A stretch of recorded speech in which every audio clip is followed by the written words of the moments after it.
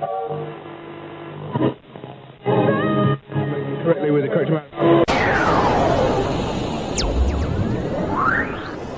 D20 Radio, where gamers roll. www.d20radio.com. Thought for the day, excuses are the refuge of the weak.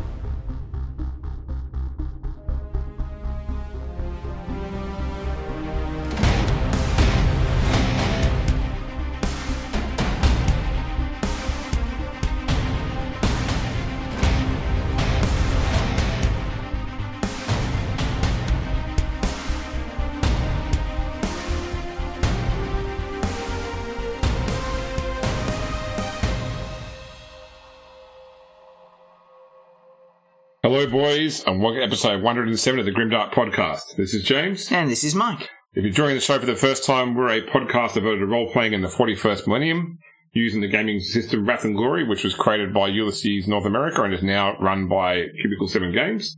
We also cover all the historical 40k RPG lines as well, going back to the Black Industries and FFG days. So if you are joining us first time, do check out our back catalogue too. If you're a regular listener to the show, you know it's been a good long while since we last had a show. I think nearly 2 months, or actually over 2 months. I think it was the end of July we last published. So yeah, we've been pretty slack recently. I spent some time in the US for work recently. We actually had a show scheduled to be recorded well over a month ago now, but Mike got pretty horribly sick, and we had to suspend our plans at the time. So I thank you all for your patience. Obviously, there's going to be a bit to cover today, but hopefully you still get quite a bit out of the show. Normally, before we talk about the content of the show, we talk about what we've been doing in the last 2 weeks of gaming. Why don't we talk about the last 2 months of gaming, Mike? What have we been up to? We did your Wrath and Glory game. We've done Wrath and Glory. We've done a couple of Battletechs. Done Pendragon. I've obviously been doing I think we just did the 10th show of the Wrath and Glory game on the AP Gaming Radio Twitch channel as well. Yeah. So, So how's your Wrath and Glory game going? I think it's going okay. Yeah, the prologue's pretty much done now. You guys get to move into the actual meat of the story. Yep. And we'll see how you guys go now that you've got some choices ahead of you. Yeah, I think, October 11th, I think we've got scheduled? Yes, that's right. October 11th. So at least we've got a game scheduled, so yeah. That's it. But it's actually been a pretty quiet couple of months for gaming for us, only once again because of Mike being sick and my own travel as well. But Pendragon's been good because we do that online, so we don't do it at anyone's house, and it's only a small group of us, 4 of us total playing Pendragon. That's been working out quite well. Yeah. But, so hopefully you've been getting more gaming than we have. Oh, and I got to play 40k proper again on the weekend. I got my ass handed to me by our friend Steve. Yeah. I just had one of those days where, there's nothing wrong with the strategy. I was ahead on points the entire game, and the thing about our friend Steve is, and he listens to the show from time to time, so I can say this freely, is that he tends to play, he doesn't mean to, but he tends to play the Annihilation gameplay. Yeah. So where he loses games is usually when there's objectives in the game. Especially when it's like the tactical objectives from cards. And we were doing the mission from Chapter of Approved 2018, I can't remember what it's actually, Vital Intelligence, sorry, which a lot of people on the internet call multi-ball, which is the one where you've got 5 objectives, you roll a dice at the start of each turn, whatever objective you roll is worth 2, the rest are worth 1, and if you roll a 6, they're all worth 2. Yeah. And so it's really about moving around and controlling as many objectives on the board as possible and keeping your opponent off objectives. And I feel personally that I played the objective game more in that one, and that was reflected in the points when I was ahead 14 points to 7 at one I have point. to say, that's a particularly difficult objective, though, because he plays Thousand Suns. They're not exactly known for being a mobile army. Well, not really the sort of army that rushes from objective to objective quickly. He did well, though. I mean, look, there was one objective that he never got anywhere near, and I think that I threatened every objective at some point in the game. Yeah. But I had one that he just never went into that corner of the board, basically. But the problem I had was I just rolled terribly. I mean, the best example I had was I needed to move 3 Rivet Marines off an objective because they had the troops. They were troops that had the objective secure keyword, basically. and I only had Howling Banshees. I had a full squad of Howling Banshees charge into a squad of Rubik Marines with an allied nearby, giving them reroll 1. So they had like 13 attacks, hitting on 3s, reroll 1s, and they rolled like 7 2s in the initial attack. And then this is the problem with Eldar when it comes to melee Eldar, because they've only got the strength 3, and not much they've got actually gives them plus strength. So they're wounding Marines on a 5+. Yeah. So yeah, it can be pretty tough. Yeah, you need that power axe in there on the sergeant or champion of a Banshee squad take a power axe? No, they get. Or is it only the Exarch can take Well, it? the Exarch gets because remember the Exarch is the captain of the squad. Don't confuse it with the Phoenix Lord, which is like the James Arsenal thing. So Howling Banshee Exarch can have. I can't remember what it's called now. It's like a double bladed staff. I don't remember. See, I remember when they used to just have power axes instead of swords. Yeah, I guess. Showing my age here. Been a very long time since I've had the glory of killing more Eldar. Well, you might have some more soon because they've got new kits coming out, obviously, with Psychic Awakening, which we'll talk about shortly. But they've shown new Howling Banshee models, some new Drakari as well. So let's come back to that in the news section. Yeah. All right. Also on the show, we talk about a featured podcast. I want to call attention to the Forge. So this is now, I think, the third Genesis system that we've called attention to on the show. If you've listened previously, we had mentioned the Dice Pool podcast, which was one of the hosts there was GM Hooley, or Ian Houlihan, who'd been on our show in the past as well. He has now, so the Dice Pool podcast is finished up, and he has now started the Forge along with GM Chris from the Order 66 podcast. So they're 5 episodes in. It's on the D20 Radio Network. And once again, they're talking all about the Genesis system specifically, and especially GM Chris has done a lot of work building some really awesome plugins for Genesis. Like he's done a Harry Potter one, he's done an Assassin's Creed one, and really nice stuff. Like I like the fact that in the Harry Potter one, they sort of took the lightsaber building rules where a lightsaber has like a crystal and an emitter and a power source, and changed that to Harry Potter 1 so they've got like a material and a central core and a length. And they're the things that define what a wand can do in Harry Potter. So, but do check out the Forge on the D20 Radio Network. For today's show, we'll do our regular news section. As promised, we're going to talk about the Orc species as a rule set. I had said last episode we were going to cover off the Orc Boy, and then I realised we actually had already covered the Orc Boy in episode 100. Yeah. So we're going to do the Orc Knob instead. We're going to knock it up a notch. Yeah. We're going to do a review of Apocalypse, since we've had a chance to play that out now. Yep. Then, actually, a question I see happening quite a lot on the Wrath and Glory Facebook page and people I talk to that play the game is they want some more guidance on how to build encounters. So we're going to talk a bit more about how to build balanced encounters in Wrath and Glory. And then finally, we'll close out the show too. So, because the other big thing is that in the months since we last broadcast was Gen Con, there wasn't a lot of news at Gen Con, but Jacob Smith, who's regularly contacted us and communicates on the show, and we met at Gen Con last year in person. He was there, and so I've got his notes ready to go, which we'll link in the show link as well, but also we'll cover that in the community section at the end, what Jacob found from Gen Con. Okay, sounds good. All right, so let's get into the news. Command acknowledged. Accessing Imperial Archives. So you'd think, having been 2 months between shows, we'd have quite a bit of news to talk about. And there is some news, but maybe not quite as much as you would think. I'll start off with Cubicle 7. So Cubicle 7's been doing their Warhammer Fridays, where they have more and more details about Wrath and Glory. Yep. I got to say, it does feel a little bit sparse on what they've actually posted. So the majority of posts recently have been new artwork. They've currently got a 20% special on some of the Wrath and Glory titles on Drive-Thru-RPG, or through their own web store, which is things like Dark Tides, the GM screen, and the Decks, which is a warehouse clearance. So maybe this probably is physical product. They've released a new cover for the book. They actually had a call for freelance writers as well. It's closed now, but they were asking people to submit writing samples if they wanted to write for Wrath and Glory. The last we'd heard was that the PDF update was supposed to be coming in September. As we're recording it, this is now the 1st of October. So that's delayed, and I think the physical product was due in November as well. So, we haven't really seen anything new other than artwork on the Cubicle 7 site, but they've obviously been quite busy with the Age of Sigmar stuff they've been working on, and also the Warhammer Fantasy Roleplay. Recently, they redid the old Enemy Within campaign. Yep. So, yeah, I guess we'll just wait and see at the moment. Hopefully we'll start to hear some more stuff now that September has passed. We're moving into October. But every single Friday, there is some content of some type going up onto the Cubicle 7 website. On the Games Workshop side, there's a lot more information going on. So, right now, we're about to start an event called Psychic Awakening. They said this will last for around a year and will include rules updates for every single faction. Which is interesting, obviously, because some of the factions have zero psychic stuff going on. Yeah, but Psychic Awakening means that stuff's going... I mean, even Emperors, World Eaters. Yeah. There you go. Or Black Templars. Tau. They're going to have to deal with the fact that there are more psychers in the universe or galaxy at large, so they've got to deal with that. And if the new rules give other factions benefits, they've got to find a way to balance that with the factions that don't have access to those sort of things as well.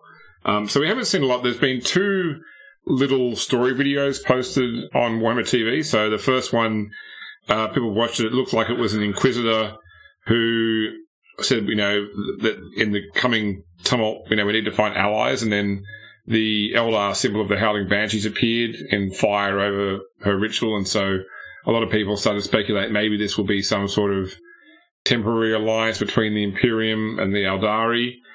They released another video this morning as we're recording. Actually, I got to put my notes here because it was sort of like it was. Have you seen the video yet this morning? Or yeah, okay. Yeah. So it was presented as though it were a Shadow Seer giving a riddle or like a sort of a information as a riddle to the Inquisitor, and they sort of said, see if you can guess what's going on, what's the riddle about, So I've actually written down each line of the riddle, and I'm going to tell you what I think each of them mean, okay? So The first one is, where is it? Here we go. The children of Twilight bleed in the void. So pretty much the Eldar are having a bad day. Right? The stars weep for the murder to come. So stuff is going to go down soon. Yeah. I'd say that the murder to come would relate to Cain. Yep. Chaos bleeds from the Dathodian. Now, the Dathodian is their word for the Eye of Terror or the Great Rift. So, yes, chaos comes out of the Great Rift. We know that. Death stalks from the Dark City. That means new Incubi models coming soon. Yeah. They wish eternal slumber on the sleeping. So, they're good at killing stuff. The Phoenix is rising. The Phoenix is rising. New Jane's R model coming soon. Yeah. Yep. The blades of the Dark City will clash with the children of Morai Heg. There'll be lots of artwork of Incubi fighting Howling Banshees. Yeah. The assassins of the Shadowed Masters meet the screams of the Chrome Goddess. Same again, ditto. A Phoenix will fall, a Phoenix will fall. So, maybe Jane's R dies end as well, but then she can come back later on anyway. That's the way the Phoenix Falls work. So, I don't know. I feel like it's a pretty easy prophecy to make sense. The few changes there I'd go with. Yep. I reckon the Phoenix will fall, because if you've read their lore from previous editions, shortly before the fall of the Elder, one of the Phoenix Lords is supposed to turn traitor. So I think that might have something to do with it. So that might have been mixed around, because certainly it's implied. So the books I've read more recently imply that the Phoenix Lords only were created after the fall of the Eldar. Yeah. That Assurman created the Phoenix Temples immediately following the fall, basically. But yeah, I suppose there's certainly opportunity for betrayal there. I mean, there isn't, because what's the leader of the Incubi called again? Starts with D. Drizzt, but not Drizzt. Because doesn't imply he used to be the father of Scorpions. That's right. It's been implied quite heavily. Okay, so it looks like they're doing. Certainly, it all seems to be built around Howling Banshees and Incubi, but then at the end of that sort of video, Elder versus Dark Elder. Yeah, at the end of that video, like the Inquisitor sort of says, "Okay, it looks like we can't rely on the Eldar because they've got their own problems." So that seems to put to rest the belief that the Eldar and Imperium are going to find some common ground for the duration of the event. But I guess we'll see how it all turns out. But certainly, going back to what we talked about before, the new Incubi models, the new Howling Banshees models, the new Jane's R all look fantastic.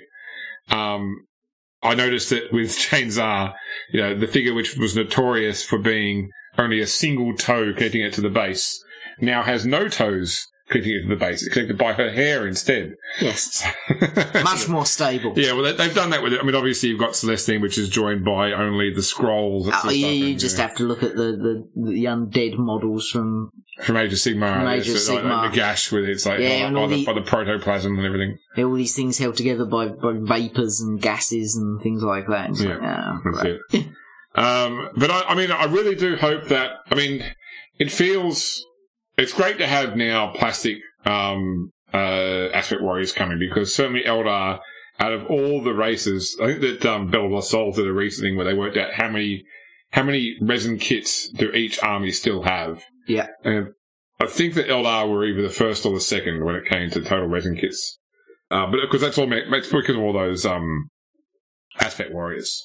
Absolutely. I mean, they're not exactly a large range to start with, so having that many, I mean, it's understandable that Imperium would have a lot of resin kit, Yeah, but it's only characters now, pretty much. So, certainly, I mean, I think that I really do hope that it's the start of bringing out more and more Aspect Warriors. No, I certainly hope so. Yeah, I hope they just don't stop it at Howling Banshees, especially because Howling Banshees aren't great in the meta right now because of that aforementioned Strength 3. Yeah. What else was? Sisters of Battle. The Sisters of Battle box set is coming in November. I think I was reading somewhere recently that the price of that, the price has been mooted as $249 US. So we're talking over 300 Australian. Yeah. Which, okay, can we accept the fact that it's got a codex built in as well? So normally if you're paying $70 to $90 for a codex, whatever, then that's sort of including the cost of the miniatures. And I think that, to me, I wish they'd put the codex outside the box. And my reason is that if they'd done that, I probably would have bought 2 boxes and a codex. Whereas I don't want to buy 2 boxes because I don't need 2 codexes. Yeah. It's understandable. So, yeah. But people start to speculate, what are the 25 minis in the box? And there's a whole bunch of different ideas there. But it does look like probably there'll be at least 1 tank in there, probably a Rhino. Or maybe the Immolator, I'm not sure. But I could see them doing the Immolator and Rhino kit as being 1 kit again, like it was with the old Sisters of Battle. I don't think they'll try and break it up into 2 kits. Yeah, there's already a Rhino kit, though. So if you just want a Rhino on its own, get the Marine Rhino kit and just slap some crap on it. Yeah, but the one they've pictured on the Warhammer community thing has had extra plastics on it with Sisters of Battle logos and everything as well. Yeah, so absolutely, but I can guarantee you there'll be leftovers by the time you finish making your model. Yeah, it's true. Exactly. Get 2 of those and 1 normal Marine Rhino, you'll have 3 Rhinos. Yep. We saw the September Big FAQ go up this week as well. I think it was quite a small change, quite a small set of changes. I mean, there were some interesting changes. Yeah, I have to say that the complete 180 on the rules for if a weapon hits with a 6 and does a special thing, what does the new hit count as? And originally they said, well, that counts as having hit with a 6 as well. Yeah. And now they've said, no, it most certainly does not. And they actually have a little blurb that says this is a complete 180 from our last rule because it had unintended consequences of infinite hits. Yes. So yeah. I can't remember what game system it was someone was talking about where there was like use cards to make combat attacks, and there was like depending on how good you are indicates how many cards you put in your deck. Yeah. And if you ever run out of your deck, you just shuffle your cards and start again. And there was a card called Kick, which does damage and then allows you to draw another combat card. So all you do is you have a combat deck of only 1 card being Kick. And so you kick, you draw another card. Oh, it's Kick. I get to draw another card. Oh, it's Kick. And then someone posted to their forum saying that, this is a problem with the system. You've got this situation where this can just repeat itself ad nauseum. And the designers replied back, don't worry, we fixed it. And people loaded the new card deck, and that card was now called Infinite Kick. I can't remember what game system it was now, but I thought that was quite a funny way of dealing with the problem. I think the big fact, I noticed from the game I played the other night that Vindicators have suddenly become a lot more dangerous in the game, like being a D6 attacks, definitely. D6 damage. There's a little bit of controversy about Dark Angels fact. Yeah, because they're an Assault 3 rather than a heavy D6. Yes, and people are saying, it's a typo! And other people are saying, That's one hell of a typo to make. It's not like you accidentally slipped and just wrote 2d6. You typed an entire different word with a different number. Yeah. So the question is, are Dark Angels Vindicators different? Or what's going on? So we'll probably see something from Games Workshop about that at some point. Especially because I noticed with the Imperial Guard Codex, and someone might correct me, but when I looked at it, it mentioned that Leman Russes that have Demolisher Cannons, so Leman Rush Demolisher, have the same Demolisher Cannon stats as the new Vindicator. So now they're heavy D6 and they lose special ability. Demolisher Cannon's a Demolisher Cannon. But they didn't update that on the profile for the Baneblade, which has a Demolisher Cannon. So, does it not say for the FAQ Demolisher Cannons and no, it specifically says in the profile for the Land Raider. Oh, okay. Yeah. Well, they may have missed one, or maybe it's a slightly different Demolisher Cannon. I don't know exactly. Who knows? Yeah. And I guess the other big news in 40k right now is the release of the second edition Space Marine Codex. Yes. Now, this has been, I think, relatively controversial because this came not long after the second edition of the Chaos Space Marine Codex. I was expecting something similar to the Chaos. Yeah, so if we go back to the Chaos one, this was not long after the launch of Shadowspear, where you had the new War Scrolls that came with Shadowspear, so for things like the Venom Crawler, for the Phobos Pattern Marines, for example. And they updated the Chaos book to basically have those War Scrolls in there. They did it. They also included things from previous FAQs, and they just did new artwork.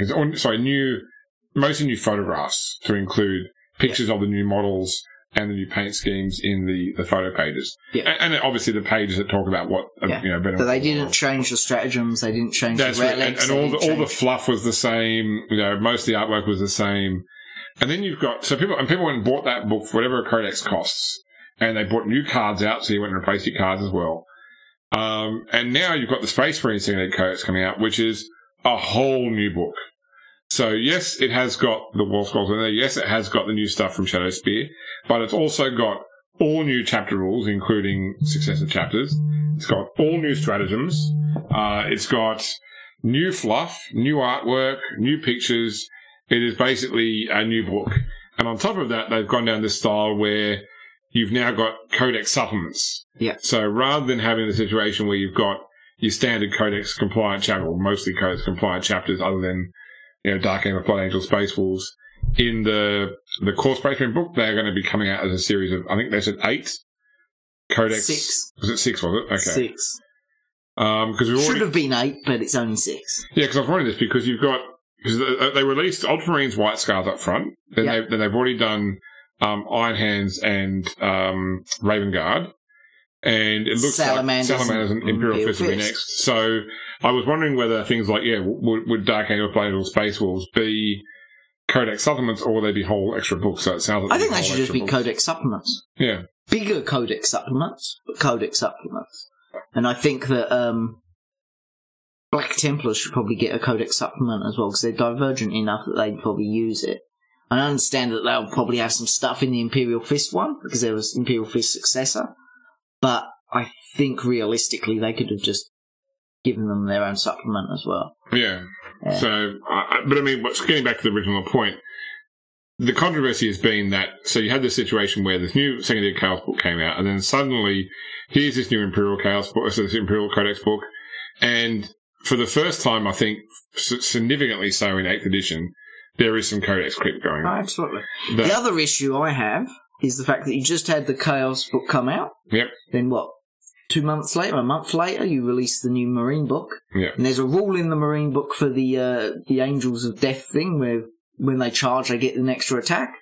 And then they're putting the FAQ, Chaos get that as well. Yeah, make sure you add that in. And it's like, well, why didn't you just put it in the new Codex, which came out a month before? And this was something I was talking about the other day. They were saying, surely, they would have been working on these books in some way concurrently. Yeah. That they, because and at some point they would have gone, you know what?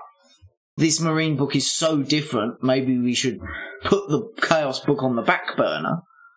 Yeah, because the Chaos book would have been very fast to turn around. Yeah. So the Marine book would have been under development for some time, and this is all the speculation, obviously. And the Chaos book could have been turned around in only a few weeks' time because it's really just new photographs and take the stuff you'd already written for Shadowspear and put it into the book. Yeah. So, and because it's all new decks as well, to go with these new codexes and codex supplements.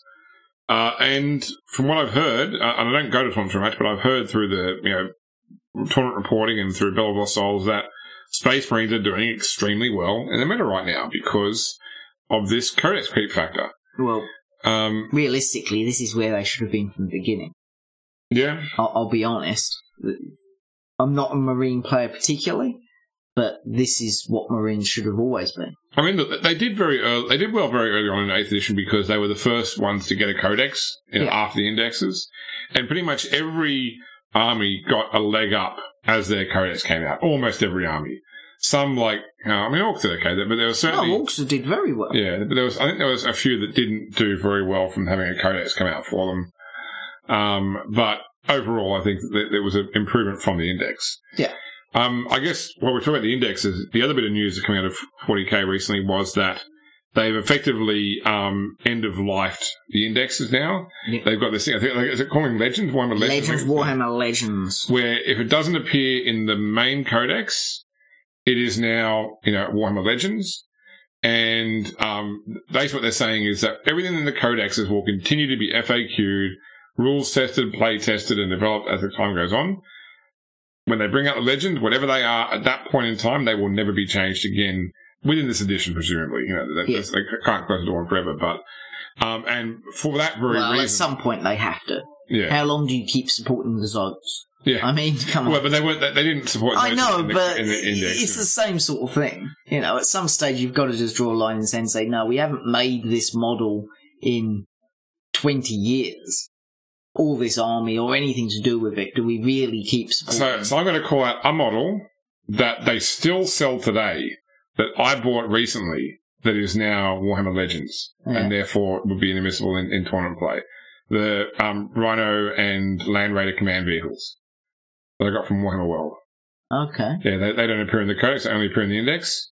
They are still sold as new models by GW today, granted only in certain stores.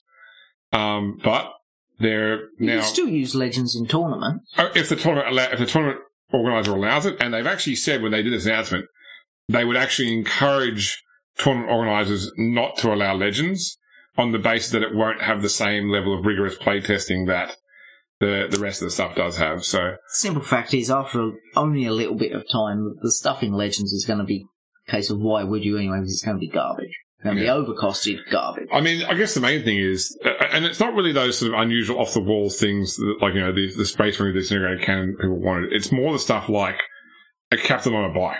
Yeah. That people wanted to have, a chap on a bike, that sort of stuff, because... A librarian in Terminator armour with a storm shield. I know. Yeah. Such radical ideas as carrying a shield when you're already wearing Terminator armour. Yeah, because, I mean, a bit silly, there is this whole sort of feeling that 8th edition in some way is putting modders, or not modders, kit bashers or all that sort of stuff out of the path, because there's no scope for taking this model with this variant weapon and such. Death Guard are the perfect example of this. How many of their character models come with one loadout and you can't change their weapons? Yeah, that's right, yeah. Pretty much all of them. Yeah. They come with this sword, this pistol, that's it. Yeah. Or, at best, you can change his axe for a scythe. Yep. Primaris Captain in Gravis armor gets the bolter fist, and that's it. That's the options. There's no variance in your Primaris captains, basically, or your Gravis captains. And to be honest, that's actually my biggest complaint about this entire edition. Yeah. Is the lack of choice on your models.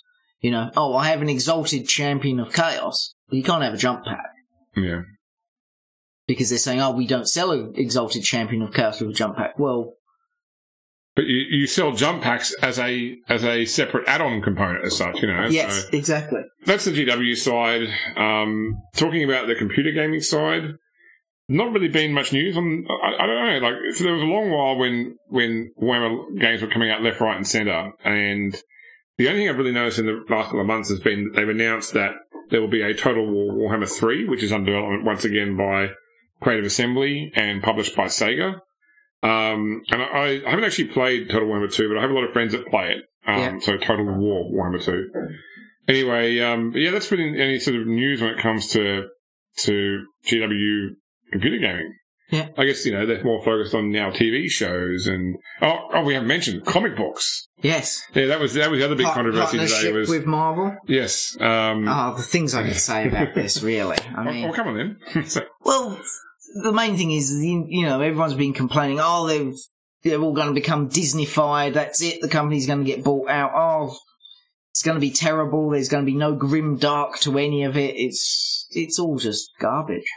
I mean, somehow, I don't know where people have gotten from that Marvel's doing a comic adaptation of Warhammer, that Marvel is buying Warhammer.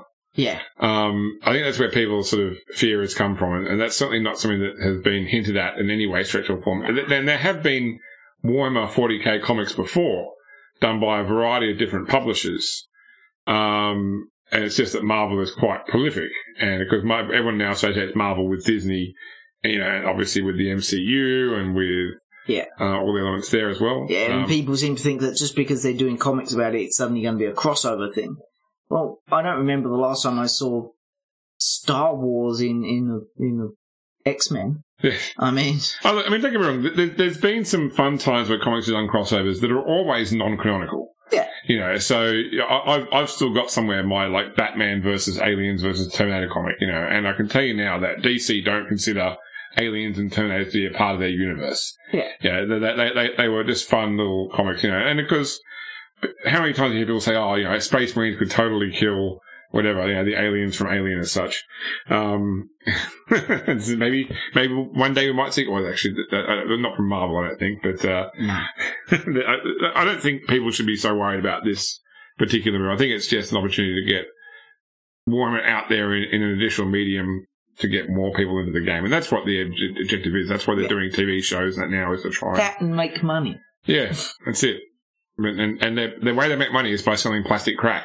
Yeah. And to sell plastic crack, they need crack addicts. Yes. And to get crack addicts, they need to inspire them to come and, have a look. Have the first eaters free sort of thing. Yeah. So, it's probably, that analogy got dark, but, in any case, I don't think this is going to end the fan base. I think this is just another maneuver they're taking to try and, it's no different develop from their making brand. a computer game. Same sort of things was complained when people started making computer games. They're no longer going to make models on the tabletop anymore. It's all going to be a simulation on a computer. No. You can't keep charging people for the same thing that way. Yeah. But EA had published some of their computer games in the past, and I'm sure EA is seen by everyone as the horrible... the masters of the downloadable content. That's it, yeah, well... Because I think Warhammer Age of Reckoning was EA, maybe. I'd have to look it up now, I'm not sure, but it's... Yeah. Any case, that's our news, long news section. Let's get into the proper part of the show. Okay. Knowledge is power. Hide it well. For today's rule system discussion, I want to focus on the Orc species. We did cover the Orc boy before, but we didn't actually cover off the species rules like we did with the Eldar in the past. Yeah. So, the Orc species is a 10 build point species, so just like the Eldar in that respect. It is also a base tier 1. Has a speed of 6, same as humans, which is interesting because I think... Orcs have a speed of 5 in the tabletop, don't they? I think most... Yeah, most boys are 5. Yeah, that's it. Yeah, so they've been brought up to human speed in this one. They get a modifier of +1 to their toughness, which I think is actually because a lot of stuff goes off toughness. So wounds goes off toughness, resilience goes off toughness. Be tough. Yeah, exactly. Personally, I would have given them a +1 strength as well, but never mind. Toughness is good enough. Yeah. Their special abilities are, they get Outsider, same as Eldar, which is basically a +2 doing number on any interaction tests with anyone with the Imperium keyword. Once again, I still find this ability to be, half of what it needs to be because it's to imply that, Imperium don't like Orcs, but Eldar, no problem at all. They're completely fine with the Orcs. It almost seems to be like it needs to be a rule where any race gets the +2 DN to interact with any other race other than say Ogrins and humans, for example, which they're technically a variation of human anyway. Yeah. But that's the rule that's in there. They also get Orky, which lets them add +1 to all interaction tests. Also, bigger is better, where they get to calculate their influence using their strength instead of their fellowship.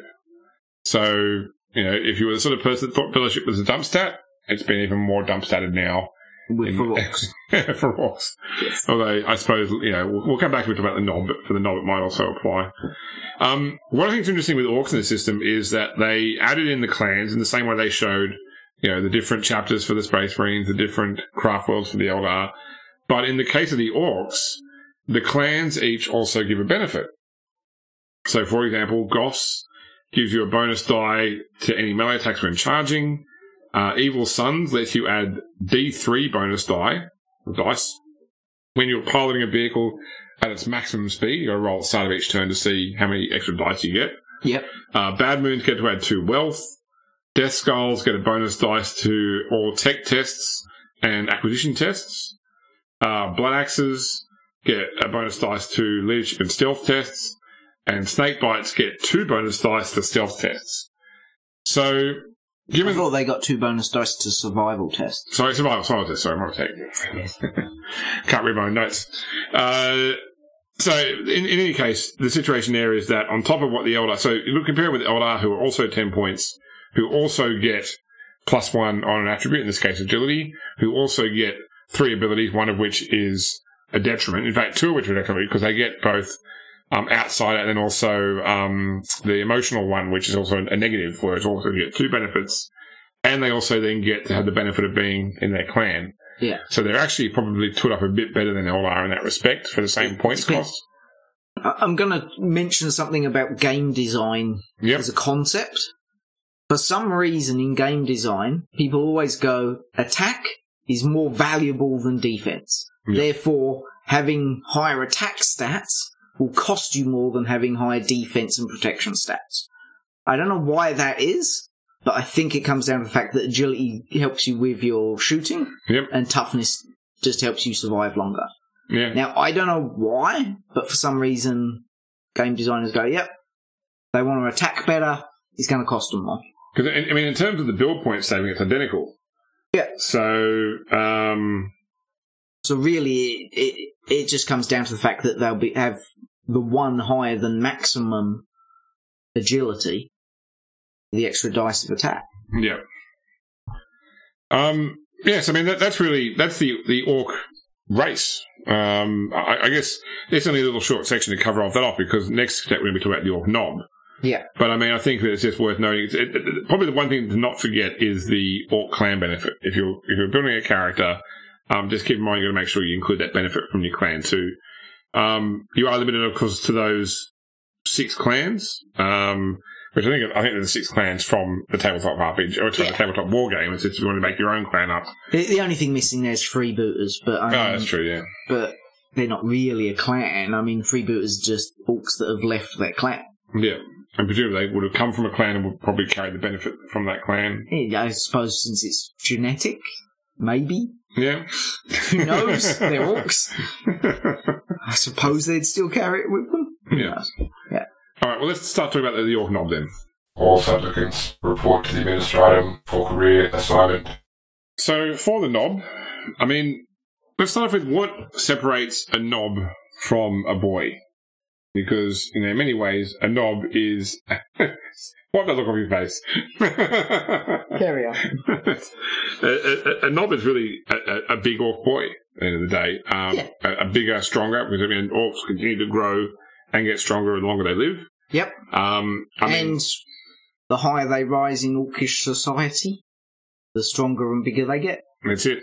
I mean, primarily, the responsibility of a knob is to effectively manage groups of rank and file boys. They're a command unit, effectively. They are a leader class, and they simply direct the squads of boys in there whenever action is required. Often, knobs will be given specific tasks by the war boss. So, the war boss will tell them to go and claim this objective or loot this enclosure or whatever the case may be.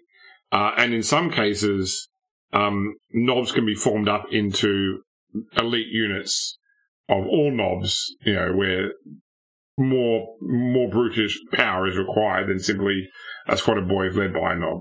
Yes. But fundamentally, first and foremost, they are that leader orc, a step below a war boss, anyway. The rules for Orc Nobs, they cost 60 build points, which is actually quite high for a Tier 3 archetype, which they are. Their minimum attributes are... Also, they have to be an orc, as well. You can't have a human Orc Nob. Duh. Yes. Continue. Oh, come on, you could do a fun little story there about the human race by orcs, couldn't you? Well, they wouldn't get bigger and stronger, though, the same way orcs do. You could, and it would be terrible. It would be terrible, yes. So the attributes are, they need Strength 4, Toughness 3, and they need Intimidate skill of 2. I would probably, as a GM, go on the assumption that any Orc Nob is previously an Orc Boy, and probably also require them to have the 2 weapon skill required by an Orc Boy. But it's up to you. You made an Orc Nob with no weapon skill. That's, I guess, a life choice you can make. I wouldn't encourage it. I wouldn't encourage it either, no. They get the keywords Orc and also their clan. Influence is +2. They get a rule called Boys, which gives them command of a mob of their rank times 3 boys. So if you were doing this in a campaign, so say, for example, you're a mixed race campaign, like somehow the Inquisition or whatever, or a road trader is working with an Orc Nob. Yep. That Orc Nob could have a squad of boys. If you were doing it as an all-Orc campaign, I guess with how do you distinguish between an ascended boy and the miscellaneous NPC boys that are in the Nob squad? Yeah, that's a tough one. I'd say that probably other characters, if they have ascended boys, are some other form of specialist. Yeah, they're not a Nob, but they are on the same sort of tier as a Nob anyway, in terms of the Orc level respect. Yeah, they'll probably be Orc techs. Yeah. Or pain boys, or mad boys, or whatever the hell you've chosen to do with your Orc. Yeah. Yeah, it's a tough one. Yeah. And then war gear wise, they get heavy armor, a custom slugger, and a custom chopper. So guns and armor, pretty much. No need for any of that sort of bedroll or 10-foot pole, any other sort of adventuring gears. Just guns and armor and a knife, big knife or big axe. Scribing set. When it comes to building an Orc Nob, key characteristics, obviously strength and toughness are the big ones. I think initiative is important for Orcs, given they do tend to be more melee focused, although you could also include agility for the shooting side. More so than boys, I'd probably also take a look at fellowship for an Orc Nob. Yes, you don't need fellowship for influence, but it still affects some skills you may want to use as a leader, basically. And then also potentially willpower. Sorry. Yeah. If you're an Orc leader, the only skill you should be using is Intimidate on your other boys. That's it. Nothing else. But leadership's important. No, not for an Orc boy. Okay. Intimidate. Right. Intimidate. Okay. Dump that fellowship. Yeah. And consider willpower. Just from the point of view of you should probably be the guy that can actually keep your guys from running away. Exactly right. By yelling at them and stopping them from and not running away yourself. Most importantly. In terms of skills, I think athletics is you're going to have a high strength anyway, but it doesn't hurt to put extra points in athletics. Yeah. Certainly ballistic skill, cunning. I'd probably be the one sort of intellect skill I'd be putting in there because Orcs are cunning. Intimidate, as you said, apparently not leadership. Leadership, I suppose, maybe if you've learnt things from the humans, but intimidate. Stealth, one possibility. You are a giant Orc. It depends if you've gone the commando route. Yeah. It'd be a commando Nob. Yes. Or Nob Commando. Nob Commando. I'm not sure which way it'd be. But yeah. But look, you've got Scout Dreadnoughts now. You can have Scout Nobs as far as I'm concerned. So, survival, and tech. I think Orcs are generally quite good with tech. The only one I sort of took off the boy list was really Pilot, because I don't see, other than Mega Nob outsuits, I don't really see Nobs piloting vehicles that much. Depends what sort of Nob you are. You might be a fighter race. Yep. Oh, it could be a Nob on a bike. Nob on a bike. Oh, wait, are they legend or are they? No, I think bike Nobs are still around. So, since What was the recent game they put out that was like Gorka Morka? Speed Freaks. Speed Freaks, yeah. I think you've had bikes are a thing again, so. Yeah, and buggies. Yeah. In terms of talents, I quite like the idea of using Augmentic to get the Iron Gob. The Iron Gob? Yeah. For 20, I think it'll be 23 build points. Gives you +1 armor, which stacks with your heavy armor as well. And it gives you like I think 6 +2 ED melee attack when you bite with it. On top, you get to add your strength as well. So with your minimum strength of 4, it's a 10 +2 ED. That's better than a chainsword. Yeah. Even when you're disarmed, you can use your Iron Gob for that sort of thing. Unless you're disjawed as well. Which has apparently happened once before, at least. To have your jaw cut off the first time. Yes. I didn't thought that way. That's true. That doesn't make quite sense. Although it could have been a voluntary thing though. So could have been. Yeah. Although I mean, sometimes it looks like the iron jaw is like an external fixation that's been attached to the actual normal jaw. Yeah. I don't know. Who knows? Right. Orc Tech. That's right. Yeah. We'll ask those Orc Pain Boys next time we see them. All right. Then also the other two. I mean, I guess Orc talents are things like Mob Rule, which lets you add your rank to resolve tests for your Orc followers, which you will have some of, obviously. And Shootier, which lets you increase the salvo rating on guns by half your rank. Can be alright unless you're really going that melee path. You know, Shootier won't help your Iron Gob or your custom chopper. Yeah, that's true. So, but you know, or you can also go obviously things like Hardy, that sort of stuff, if you want to play up the resilience of the Orcs.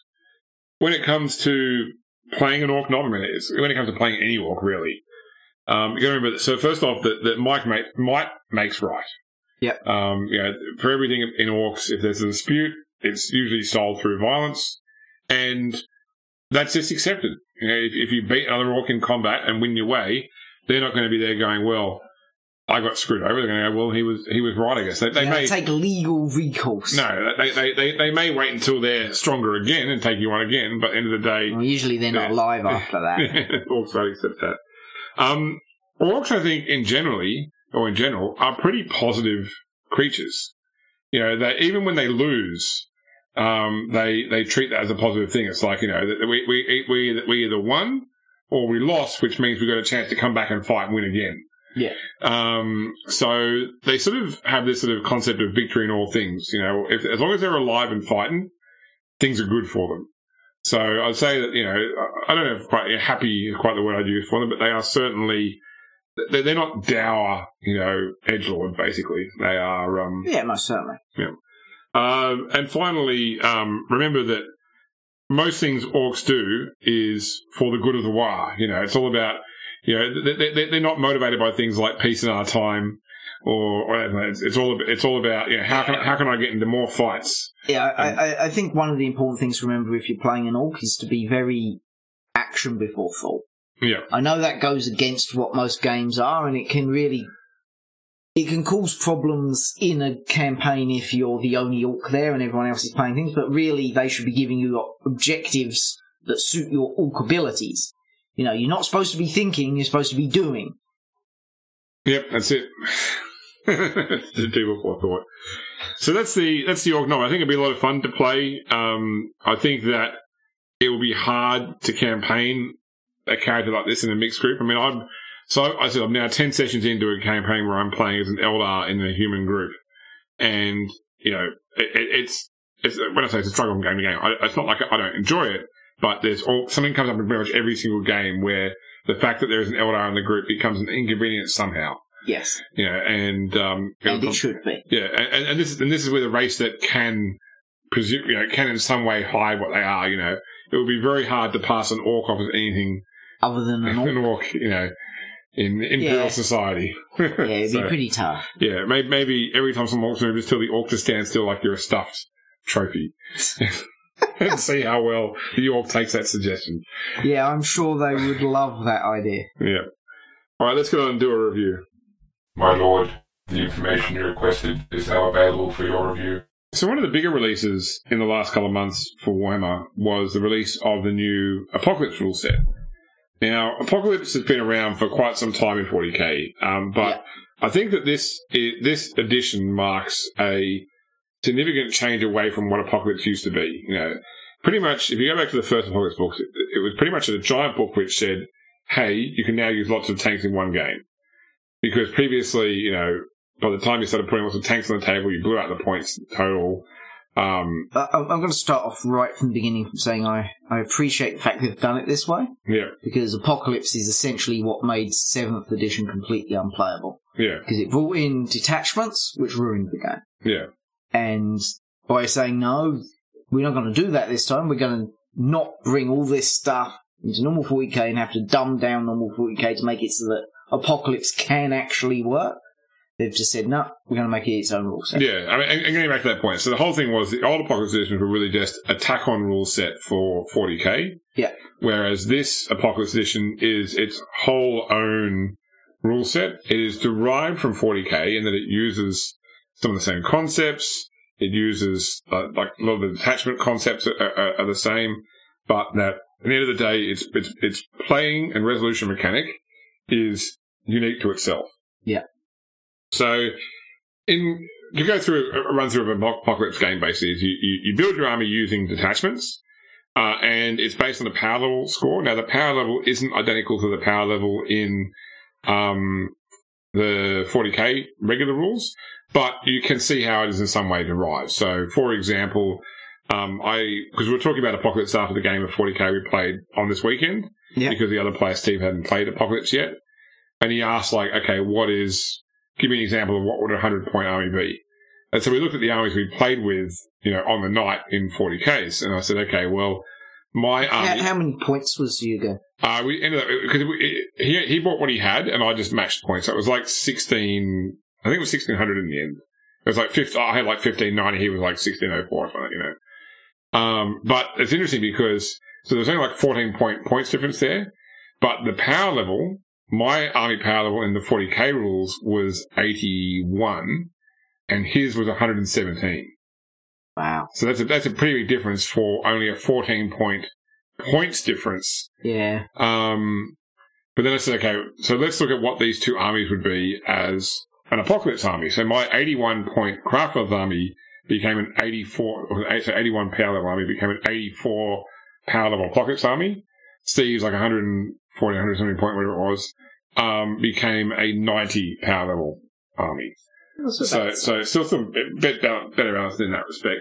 Yeah. And certainly the expectation in Apocalypse is not necessarily that you get it right to the exact point. Yeah, there are rules that apply to whoever has the lower power level, so it doesn't matter if you don't get it to exactly. It's more of a guideline to get to somewhere around there. And a standard game might be 150 power level, for example, so you've got 300 total on the table, and that could be a game which goes for 3 to 4 hours, Yeah. And that would be the equivalent of maybe a 2,000 to 2,500 point. I mean, certainly if you were playing a 2,500 point game with mostly tanks in 40k, it's going to be going a lot longer than 4 hours. You're going to be pushing probably upwards of 6 hours. So everybody's right on the ball with knowing what they're doing. Or a lot of stuff gets killed very early on. Which it would. Yeah. That's exactly right. Which actually leads me to the other good thing about Apocalypse, because first off, although you still have initiative in Apocalypse, you take turns doing detachments one at a time. So rather than one player taking all their actions, they do one detachment, and then their opponent does one detachment. And then it's back and forth until everybody's acted. On top of that, when you take your turn, you do all your movement, do all your shooting, you do all your melee, but you only record the damage on your opponent's models with tokens, which means that nothing is removed from play during the turn in which everybody is acting.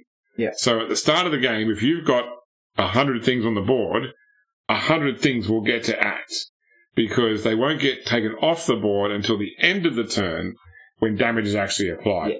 There's an actual resolution round. Exactly right, yeah. So the core mechanic is you shoot your opponent, you roll and hit as normal like in 40k. Once you've hit, you've then got a damage versus personnel or damage versus armor you're rolling on a d12 to try and put a wound marker onto your opponent. So there is no sort of concept of toughness. The thing is either personnel or it's armor. So a Rhino is as easy to damage as a Knight is. Yeah. But what the difference is, obviously, is the number of wounds they've got. So in the resolution phase, you've then got small blast markers and big blast markers, depending upon either how many wounds you took or the types of weapons you took the wounds from. So you then roll a save for every single marker you've got. D6 for a small blast marker, D12 for a large one, for a small blast marker, D6 for a large one, and any failed ones become wounds. Most vehicles have 2 wounds. Yeah. So as soon as they make 2 failed saves, they're removed from play. Bigger things, some knights will have 5, maybe 6 wounds. So it takes a lot more to remove those things. But still, you can easily knock a knight off the board with enough firepower in the first turn. And they just keep going on. And so there are different games you can play, different objective types, different rule sets. But fundamentally, it allows you to get a lot of bigger models on the board and play the game in a much shorter time. So I think you and I did a trial game at 100 power level. Yeah. And to give you an idea, and this is going from me now because this was well over a month ago we first tried this game out. I had Space Marines. I had a Stormhawk, Storm Raven, a Land Raider, a Predator, a Vindicator, a Redemptor. Repulsor. Yeah. And then a squad of Primaris Marines, and a captain to try and go and claim objectives. Yeah. Whereas you were playing with Imperial Guard, where you had a Stormlord, 4 Leman Russes, you had a squad of guys, you had a Valkyrie, and is there more tanks? No. You had a Scout Sentinel? Armored Sentinel. Armored Sentinel attached to the squad, and a captain. And a commander, basically. So, and that game probably took us, 2.5 hours, would you say? Yeah, and that's with stopping to look up the rules constantly, because we'd only just started learning it. That's it, exactly. So it was a much faster football play. And I compare this to other game systems that have scaled versions. So if I go look back to Battletech, for example. So Battletech is a very crunchy game to play a 4-on-4 Lance versus Lance fight. It can be a few hours. Or you can pull out, what do you call it, the name of it now? They've got a quick version. Yes, of it, don't they? Alpha something. Alpha Strike. Alpha Strike. That's it. Where 4 versus 4 can be done in 15 minutes. Yeah. But it is very much a case where in BattleTech your unit comes off the field with certain damage, and if you're doing a campaign play, it's really interesting to track how fast can I repair that damage, how can I get the parts. Whereas in Alpha Strike, you're either there or you destroy pretty much. There is damage, but you go through it very quickly, and units get wiped out very fast. Yeah. It doesn't feel like Apocalypse is completely done out of the point that nothing matters. If you go after an opponent's thing, you're going to take it out. If you put all your fire onto, a Stomper or a Knight, it's probably going to die that turn. But that's a tactical decision on your own part to say, I'm going to put all my fire into one particular opponent. Yeah.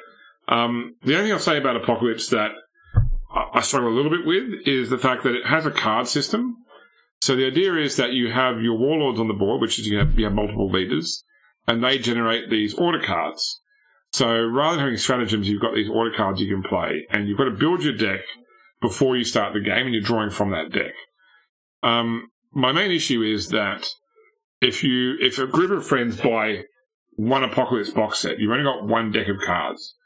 Now, there is a rule in the game for how to share the cards out, where basically if everybody wants the same card, you effectively put all the cards in once in a pile, and you deal with that. That's how people get those cards randomly. Whereas if everybody had their own Apocalypse set, they could all build the deck they want to build. Yeah. I wish they made the deck available separately. That would be a better way of doing it. Also, I think that maybe they were pushing for the whole sort of deck building mechanics of like Magic the Gathering makes that popular. I struggle to build decks. I don't think I'm going to make these awesome combinations. It's more just like, okay, I want that card, I want that card, I want that card. I only have 2 of those. Okay, I'll just take these 2. It's not like it's a really strategic decision. It's just process of elimination, pretty much. Yeah. But they do also add something to the game.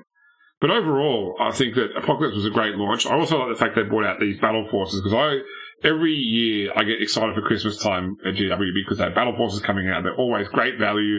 I go through in Excel and work out which battle forces give the most saving on the dollar or the most points for a dollar spent, and then here, right in the middle of the year, bang, out come like 12 new battle forces to analyze. Yeah. And hopefully they'll still do some more at Christmas time.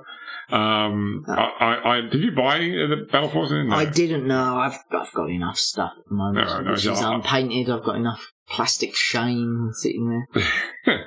I bought the Imperial Knights one, which is good because now, in 2 weeks' time, there's going to be new Armies on Parade event, and so I'm putting together my Hawkshroud army into a diorama for that now. So I've got a total of 9 knights now.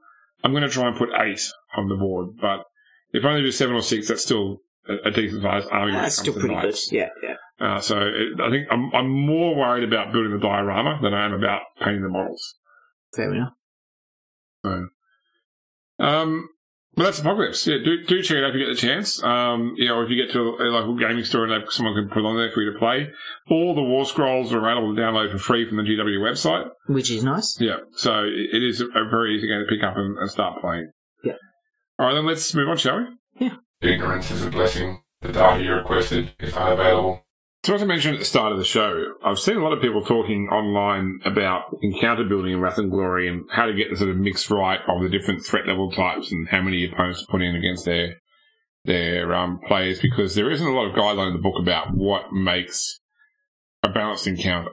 And first of all, I'd like to start this entire discussion out with, do encounters have to be balanced? Yeah, and exactly. And we've spoken about this on the show before, is the fact that game systems like D&D have spoiled us into thinking that every encounter needs to be a balanced encounter, so to speak, and that's not necessarily the case. Every encounter needs to be thematically appropriate to what's happening in the story at the time, and needs to be something that responds to and is driven by the character's actions in the narrative. If that means they get a cakewalk, or that means they get a really tough encounter, that's the way it falls, and it's up to the players to respond and drive narrative in that way. So always put yourself in the story's position. I mean, if I am the governor of a planet, and I'm corrupt, and I'm meeting a group of people who I know are inquisitorial acolytes, and I know there are 6 of them, I'm not going to go, well, I should take just enough bodyguards to protect me if it goes back. No, you're going to take as many as you think you need to make sure that you will win. Yeah. If that's 20 guys, you will take 20 guys. I mean, why wouldn't you? Yeah. Why would the governor ever say, nah, you know what? 20 guys seems like a lot for them to fight through. So let me. I'm going to try and break this down. So first off, I'm going to be speaking mainly about encounter building, Wrath and Glory. But some of the stuff I'm going to talk about applies to encounter building in any game, really. Some of the concepts. But to start off with, let's go on the rule side first off. That is that Wrath and Glory has these 3 or technically 4 threat levels. So you've got a troop, which is basically just goons, hired goons. They get no personal ruin. They still roll a wrath dice, but they cannot crit, they cannot get complications, and they cannot, under any circumstances, soak. Right? Then you've got elites, which are your sort of more powerful enemies, and they get no personal ruin. However, they can crit, and you can spend ruin on them to do things like to make them soak as well. And then finally, you get adversaries, which are usually your named opponents in your setting. And they do things like they get a personal ruin pool, special ruin abilities, things they can do, and plus they get all the benefits that characters do when it comes to things like wrath and the wrath die and critical hits, etc. And the last type is the monster type, but they're really just a variation on these other ones. So you got to remember first off in Wrath and Glory that when you look at an opponent's stat block, it will tell you what threat level applies to it at what level of gameplay. Yeah. So, for example, Imperial Guard are basically always going to be troops, whereas a Chaos Space Marine is going to be, an adversary or an elite for a low-level group, but by the time you're getting into a Tier 3, Tier 4 group, they're going to be becoming eventually troops, because you're going to be killing lots of those. But, and their stat block doesn't really change. It's just the way that you apply it to the game. It's designed to try and be balanced against what the opponents are going to have. With that being said, there is a section in the book which talks about the fact you can scale opponents.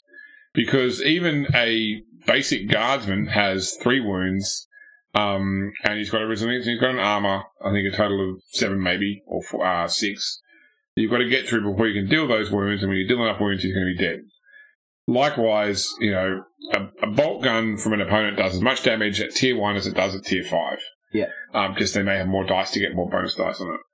So you can do things like you can scale the opponents within the scope of the game. So if I've got a whole bunch of guardsmen, I might just make them wounds 1 for the purposes of the encounter, because I don't want to spend all the time with the characters trying to knock down enough wounds on the guardsmen, when what they're really trying to do is take on the commander, who's driving whatever is going on. So yeah. And generally speaking, most of the time, if they can get through the armour of a guardsman, they're going to kill it anyway. He's only got 3 wounds, and you don't want, as a GM, you don't want to be tracking which guardsman's got 1 wound left, which one's got 2 wounds left, which one. Yeah, especially once you mob those troops up as well. Yeah, definitely. It's very easy to say, okay, each sort of successful penetrating hit is a guy dead, basically. Yeah, absolutely. It's also worth considering that in the book they do have these quick and dirty stat blocks on page 408, where if I just want to have an idea about what should an elite have at my gameplay level, I can see here's the recommended attribute, here is the recommended skill, here's the recommended backup skills. That way you can just throw something together easily. I don't have to worry about, okay, well, what is this combat servitor or this particular alien species going to be like? I can just say, well, for the purposes of challenging my opponents, I need to give them this sort of level of stats. Yep, and I've used that. Yeah, definitely. So, I mentioned before mobs.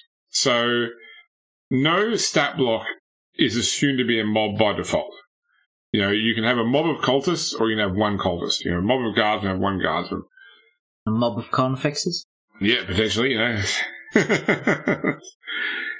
The thing is that when building your encounters, you need to think about when should I or when shouldn't I mob up my opponents, basically, or my characters, because the advantage of mobbing is that you add when you got enough guys, they add to the dice roll, which means that your guardsmen, who only have a las gun with its 7+1 ED damage, who are shooting at tier 3 carriers, who all have 8 armor, for example, and the best they can hope to get is 1 wound. Most of the time they'll do nothing. Occasionally they'll do a shock.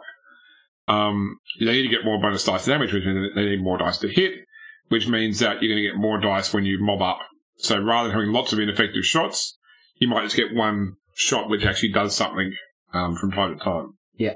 The other thing is that, individual guardsmen might be a challenge, but I want to have 10 of them there. I don't want to have to roll. I don't want to factor in 10 individual people in my initiative order and have to work out who's going to go next and who's damaged for what. So putting them into a mob makes that much easier as well. And keep in mind that you can have multiple mobs of the same opponent. You can have a group of cultists coming from in front of the characters and a group of cultists coming from behind. And that's still 2 opponents in initiative order, but in reality you're talking about, 5, 10 guys in each direction. It has a more sort of dynamic style to it as well. Yeah. I think that the best encounters work when you have a combination of opponents. The reason for that is that your group will often have both combat and non-combat characters. So, also, combat-focused and not combat-focused is probably a better way to put it. Because everyone in Wrath and Glory is going to have at least a weapon of some type, for example. Yes. So, short of making everything a threatening task, or relying on non-combat characters to always just use interaction attacks, it does help to give them mooks, which those non-combat characters can go after, in order to feel like they are contributing and holding them off the major combat characters, rather than just sitting back and constantly intimidating to try and knock down the defense of the bad guy. Which, if they need that eventually, they need that eventually. And I think there's this predilection towards having the final fight in a game be against one BBEG. Yeah. One big adversary. And I think you lose something somewhat when you've got that situation where you've got 2 people in the group that can do all the damage to it, and 2 people who basically have to stay away from it lest they be killed and can't really hurt it, so you need to make sure that there is stuff for them to do as well. I'm going to talk to you about a couple of, just your opinion, Mike. So these are a couple of encounters that I had in the APG, AP Gaming Real thing. So we've got 4 characters in our group, first off. Yep. So we've got a Space Marine Scout, a Militarum Tempestus Scion, a Inquisitorial Acolyte, and an Eldar Ranger.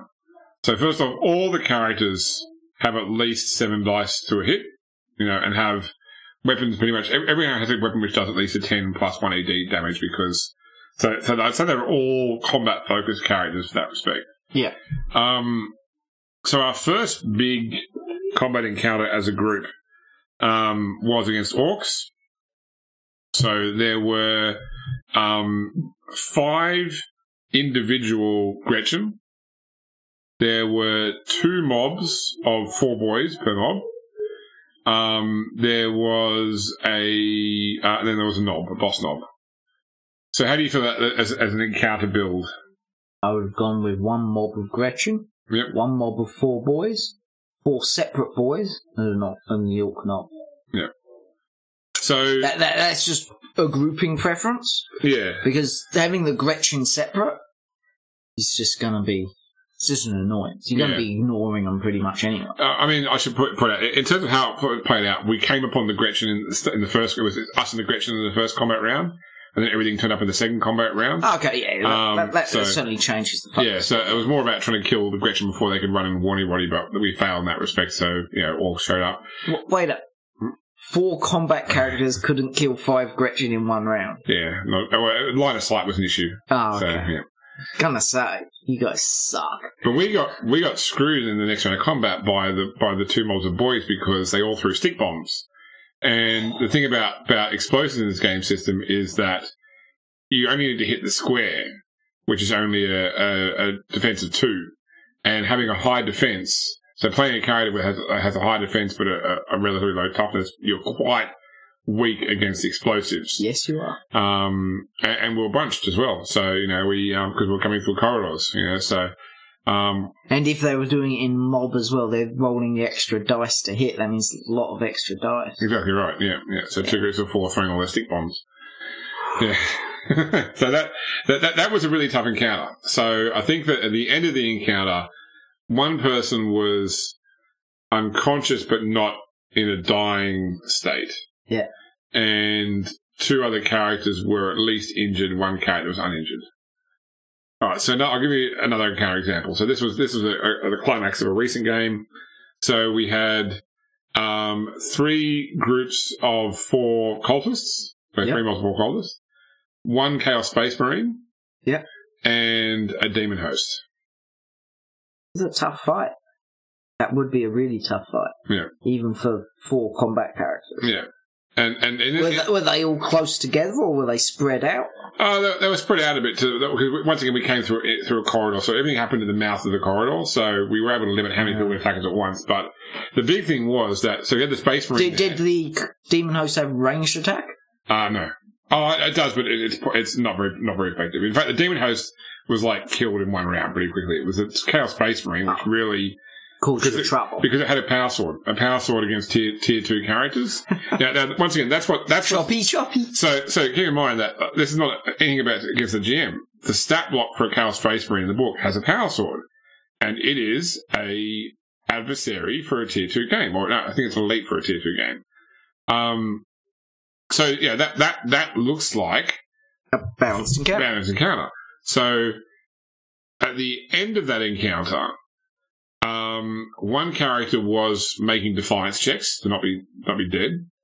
1 character was completely unconscious. 1 character was heavily wounded, and 1 character was untouched. Mm-hmm.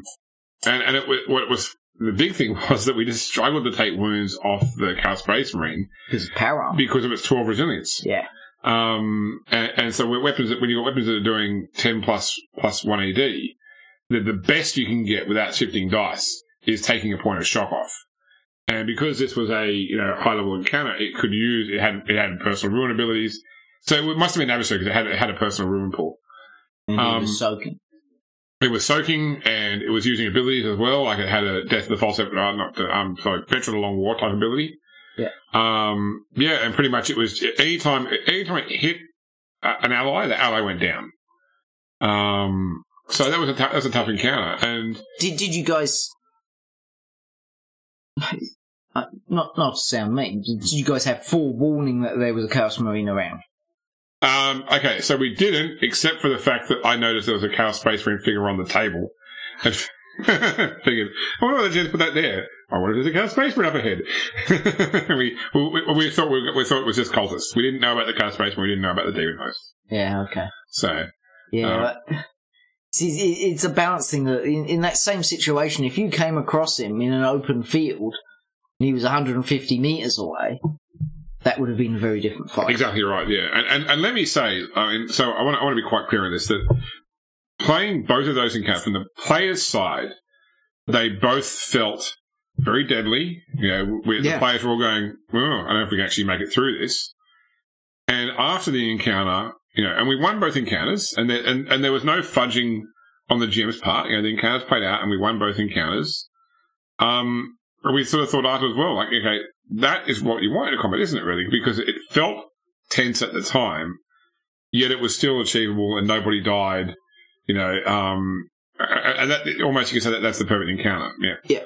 So I had a chat with the GM of this game before these encounters about encounter building, similar conversation to what we're having right now.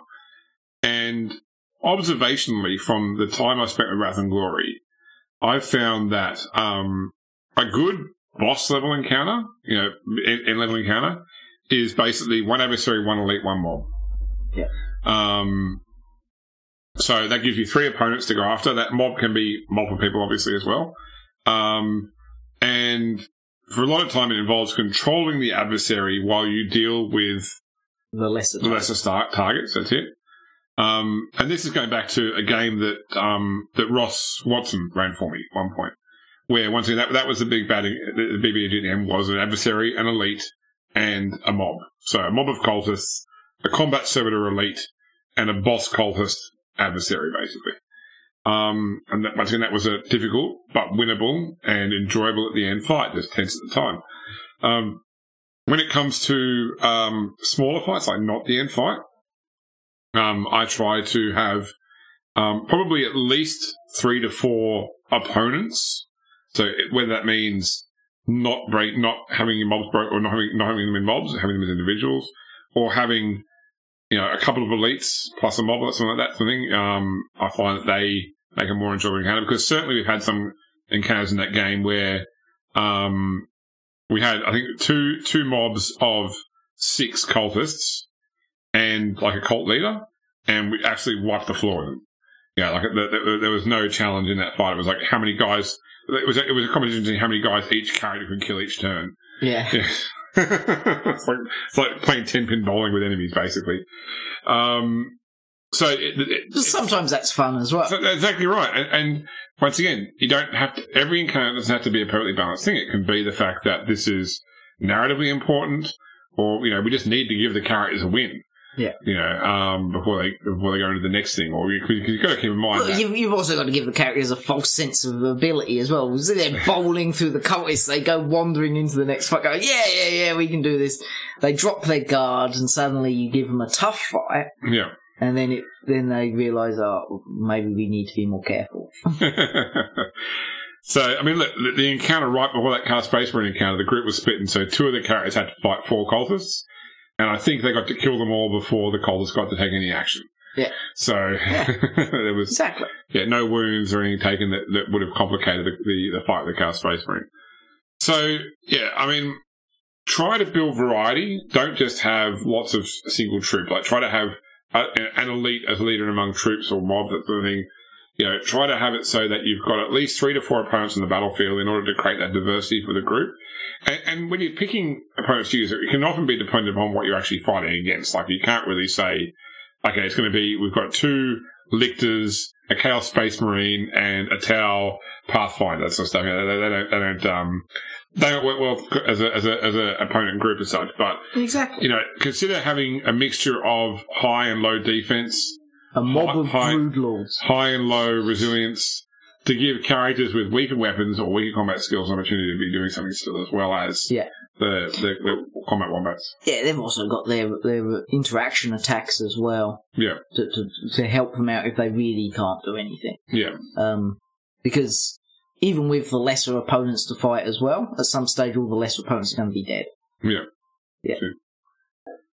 All right, then, that's my 2 cents. Yep. So let's move on to closing out the show. All astropaths to the quiet chamber. Message incoming. So before we finish off the show, we normally talk about any sort of feedback that we've received. And I was saying at the start of the show that in the last couple of months we had Gen Con, and there was obviously a Cubicle 7, both a booth and a presentation there. And Jacob Smith, who has contributed to the show several times over the past several years, was at Gen Con, and he took the opportunity both to chat with the team at the booth and also attend their panel. Yep. He actually typed up his notes onto a Reddit post, which I'll include as a link in our show notes as well. But I'm going to go through those details here because he shared them with us, including answering or getting a question that we asked answered as well. So, first off, he spent some time at the booth with the team there, and there were some things that were sort of hinted at. They said at one point that there was a possibility of a future D100 system pre-Dark Imperium or pre-Cicatrix Maledictum game. I couldn't say anything more about that. It's something that GW mentioned to them, but Wrath and Glory takes precedence for the time being, obviously. Yep. I asked him to ask about, could they give any sort of idea of cadence on new material for Wrath and Glory? Because obviously at the height of the FFG days, we were seeing like one book for each thing coming out almost on a monthly basis. He was saying that the new material won't happen until next year, 2020. But that they are looking to basically see 2 new things per quarter. So roughly a month and a half between releases. 8 books a year. Yeah. Not that bad. That's better than a lot of game systems, I can tell you now. That's definitely right. Yeah. He asked whether they would sell the Wrath and Glory dice singularly. Apparently, that's a hard no from GW. I'm not sure. I mean, GW sell dice as well. I'm not sure why that would be an issue, but it was a question that was asked and answered. The Wrath and Glory dice? Yeah. Okay. Strange. Okay. There you go. There was talk about what will be revised in the core set. The only thing that was mentioned at that particular chat was about putting in a table for the campaign cards. So you can buy the campaign cards, a way to sort of realise those in the game. Yeah. He also asked, would there be an opportunity to get more acrylic tokens? And the answer was, they hope so. Yeah. All right. So then onto the panel notes. So first off, they showed off obviously the new artwork. The revised core rulebook is the first priority for them to get out. Yeah. As I mentioned before, they were talking about a PDF update in September, which is now passed, and the core book hopefully launched in November. It'll be the same core mechanics with some minor tweaks, a bit of repositioning and layout changes, more focus on the game frameworks. So also that means when it comes out. Yeah. And there'll be a more streamlined version of character creation. Once again, they're more focused on the impact of the Cicatrix Maledictum on the Dark Imperium. They're expanding the lore of the Gilead sector and going to include some more system information. I don't know if that's in the core book or in a future book. There is no cross-pollination with Age of Sigmar role-playing. We did talk about the fact that they use terms like archetypes and dice mechanic look similar. It looks like that really is just coincidence. They are distinct systems. Okay. Jacob asked about, will we see things like squats or arbitrates, given they're part of the Necromunda license? It was just on nothing specific yet. Okay. Will there be a future Chaos Online book? And that's not being ruled out, so it's a possibility. Let's see. What's happening with people that did original pre-orders? Anybody that originally bought the book will get access to the updated PDF when it comes out. So there'll also be a changelog made available, which specifically calls out all the variations from the Ulysses North America publication. Okay. Segregation of archetypes in games is a GM and group choice. That's a statement there. OTS from Cubicle 7 said that he got to create a Space Marine chapter for the book, which he said was the Hammers of the Emperor. Someone asked, would there be material for the Imperium Sanctum, which was a hard no. Expect new information, expect new material next year. We already knew that one. Will there be anything for Horus Heresy? That would be cool, but right now they're just working on Dark Imperium. And someone asked, would there be any canon Space Marine chapters appearing in the Gilead sector? And the answer is yes, the Absolvers will be appearing there. So Okay. Once again, a big thank you to Jacob, not only for attending those, both the booth and the panel, but for taking those notes and putting them up as well, and for sharing them with us. So, great work there, and I'll include those show notes. I'll include that link in the show notes. Yeah. That's the sort of contact we had over the past couple of months, probably because most people assume that we were dead and gone because we haven't created an episode in a while. We're not dead or gone. We've just been busy / sick / in other countries. Yeah. I would make some sort of promise here about getting our cadence back up to scratch, but I don't know what the situation is going to be in the near future. We'll just sort of see. But I've got a new job now with an actual roster that makes sense and is told to me in enough time to make plans, so we should be able to sort something out. Talk to me when you get a 9-to-5 job. They don't exist, mate. I work. Well, I have a sense of 9-to-5 job. I sort of work my own hours, though. But, yeah, exactly. Anyway, so if you do want to contact us, our website is www.grimdarkpodcast.com. Our Facebook page is facebook.com/grimdarkpodcast. Our Twitter account is @grimdarkpodcast. You can also email us show@grimdarkpodcast.com. Don't forget my involvement in the Epic Gaming Reel Wrath and Glory campaign. Every Saturday at 8 p.m. Eastern Time on twitch.tv/AP Gaming Reel. Coming up, next episode, 108, we're going to be talking about vehicles in Wrath and Glory. We've already covered void ships, but the vehicle system is a bit different, so we'll cover that off. Yep. We're going to talk all about the Tech Priest. Yep. For want of anything else, because there may be other stuff that comes out between now and then, but if we don't get something else, I'm going to review Aeronautica Imperialis. It fits the vehicle theme a little bit, and it's been taking the gaming world by storm right now. Some people are calling it an X-Wing killer. I'm not calling it X-Wing killer, but it is a good game. Really? And in terms of a discussion topic, I wanted to talk about, in campaign planning, how do you choose your game scale? Like, is it just this world, this whole system, is it a galactic campaign? How do you sort of plan and write around that in your game planning phase? Yeah. That'll be episode 108, coming to a podcasting platform near you sometime between now and the other time. Thank you for listening to us today. I hope you had a good time. Hope you enjoyed the show. We certainly enjoyed creating it, and we look forward to catching up with you next time. Yeah. This podcast is not endorsed by or affiliated with Games Workshop or Ulysses North America. Warhammer 40,000, Wrath and Glory, Dark Heresy, Rogue Trader, Deathwatch, Black Crusade, Only War, and all associated properties are trademark and or copyright of Games Workshop Limited. Ulysses North America is a trademark of Ulysses Media and Spiel Distribution GmbH. All other materials are trademarks of their respective owners. All original content is copyright of the Grim Dark Podcast. All rights are reserved by their respective owners. Our theme music was composed by Jens Kilstoffer and is used under license.